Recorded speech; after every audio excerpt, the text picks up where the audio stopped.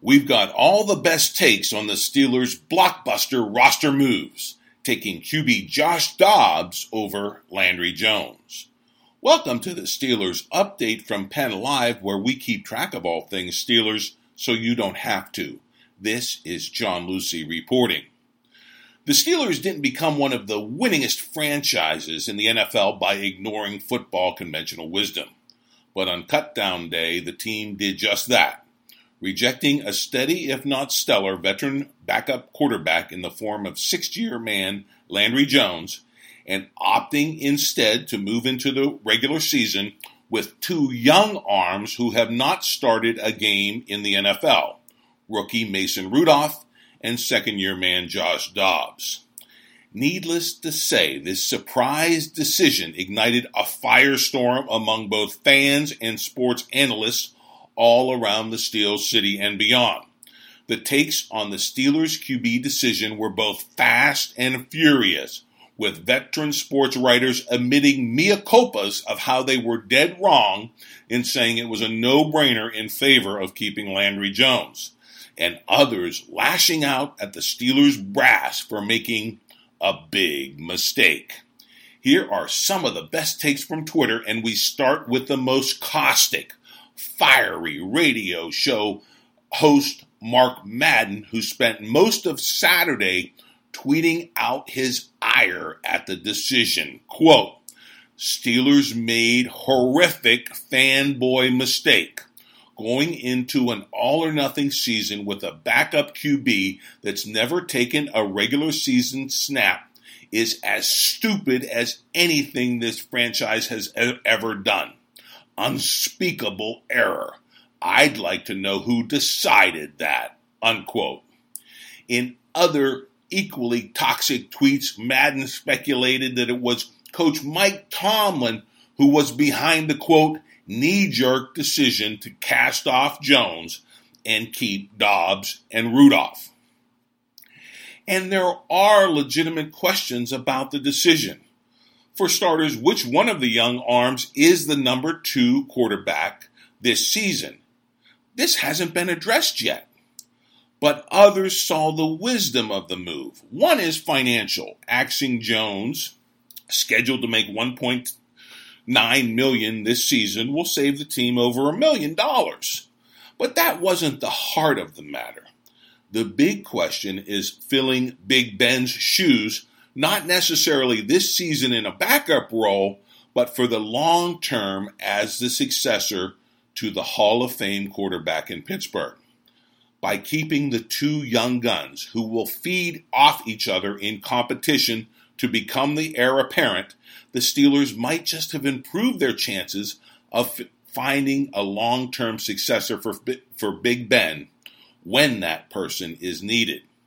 Here's what Tom Jaggi of Steel City Underground had to say about this. Quote, "By keeping Josh Dobbs, I believe the Steelers increase their chances of finding their franchise QB.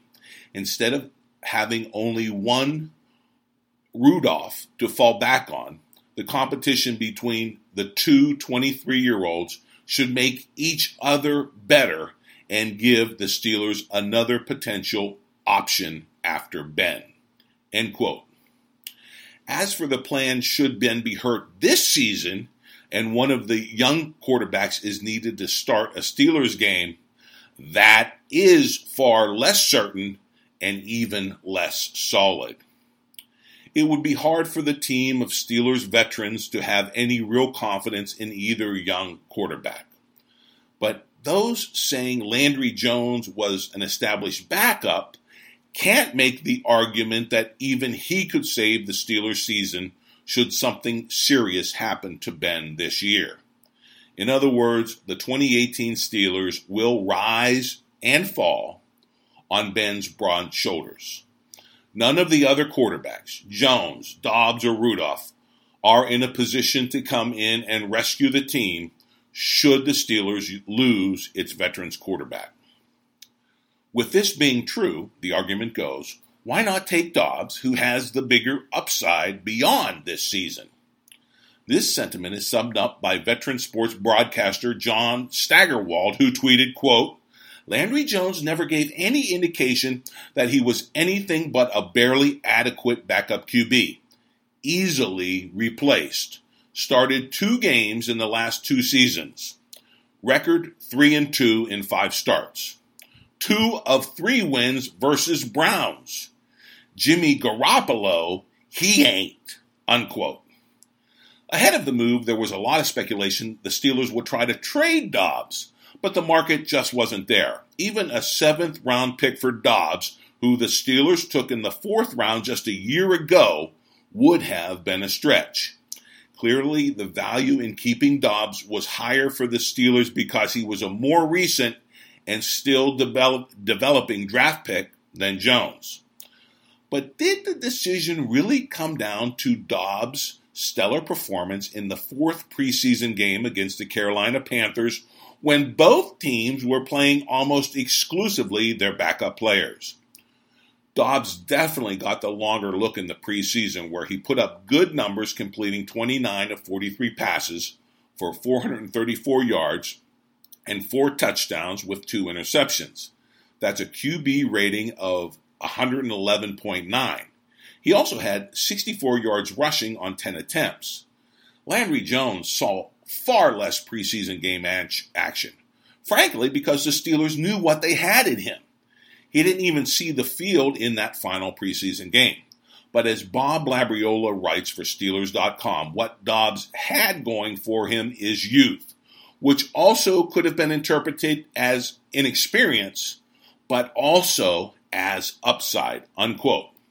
If nothing else, there is plenty to debate here and plenty of questions yet to be answered, including who will be Big Ben's backup this season. Yet it is hard to argue with the Steelers brass on personnel moves. Not after the Oakland Raiders cut receiver Martavis Bryant after trading the Steelers a 3rd-round pick in this year's draft for the troubled player who's now facing another NFL suspension and might never play another down in the league. Now for the other big question facing the Steelers offense. When will holdout running back Le'Veon Bell show up and sign his franchise tender offer of $14.5 million? Last season, we know Bell came in just days before the start of the regular season, and he looked rusty in several early games. There were reports last week that Bell was telling teammates he'd come in on Labor Day Monday. But Bell quickly went on Twitter and knocked down those reports, calling them fake news. So when will Bell arrive? Some NFL analysts are speculating he could hold out for several weeks and sign the franchise tender offer just in time to give him credit for the full season so Bell can become an unrestricted free agent in 2019.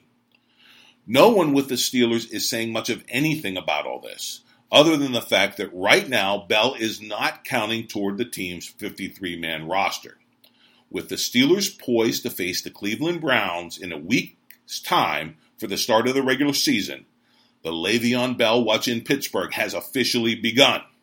Meanwhile, second-year running back James Conner could become the Steelers starter quicker than anyone could have thought. And of course, we'll be following along all of this all week as we lead up to that opener with the Browns. But that's the Steelers report update for now. Come back daily for the latest on the black and gold. Sign up for the Steelers update on Amazon Alexa. And of course, log on to PennLive.com anytime for real-time Steelers news.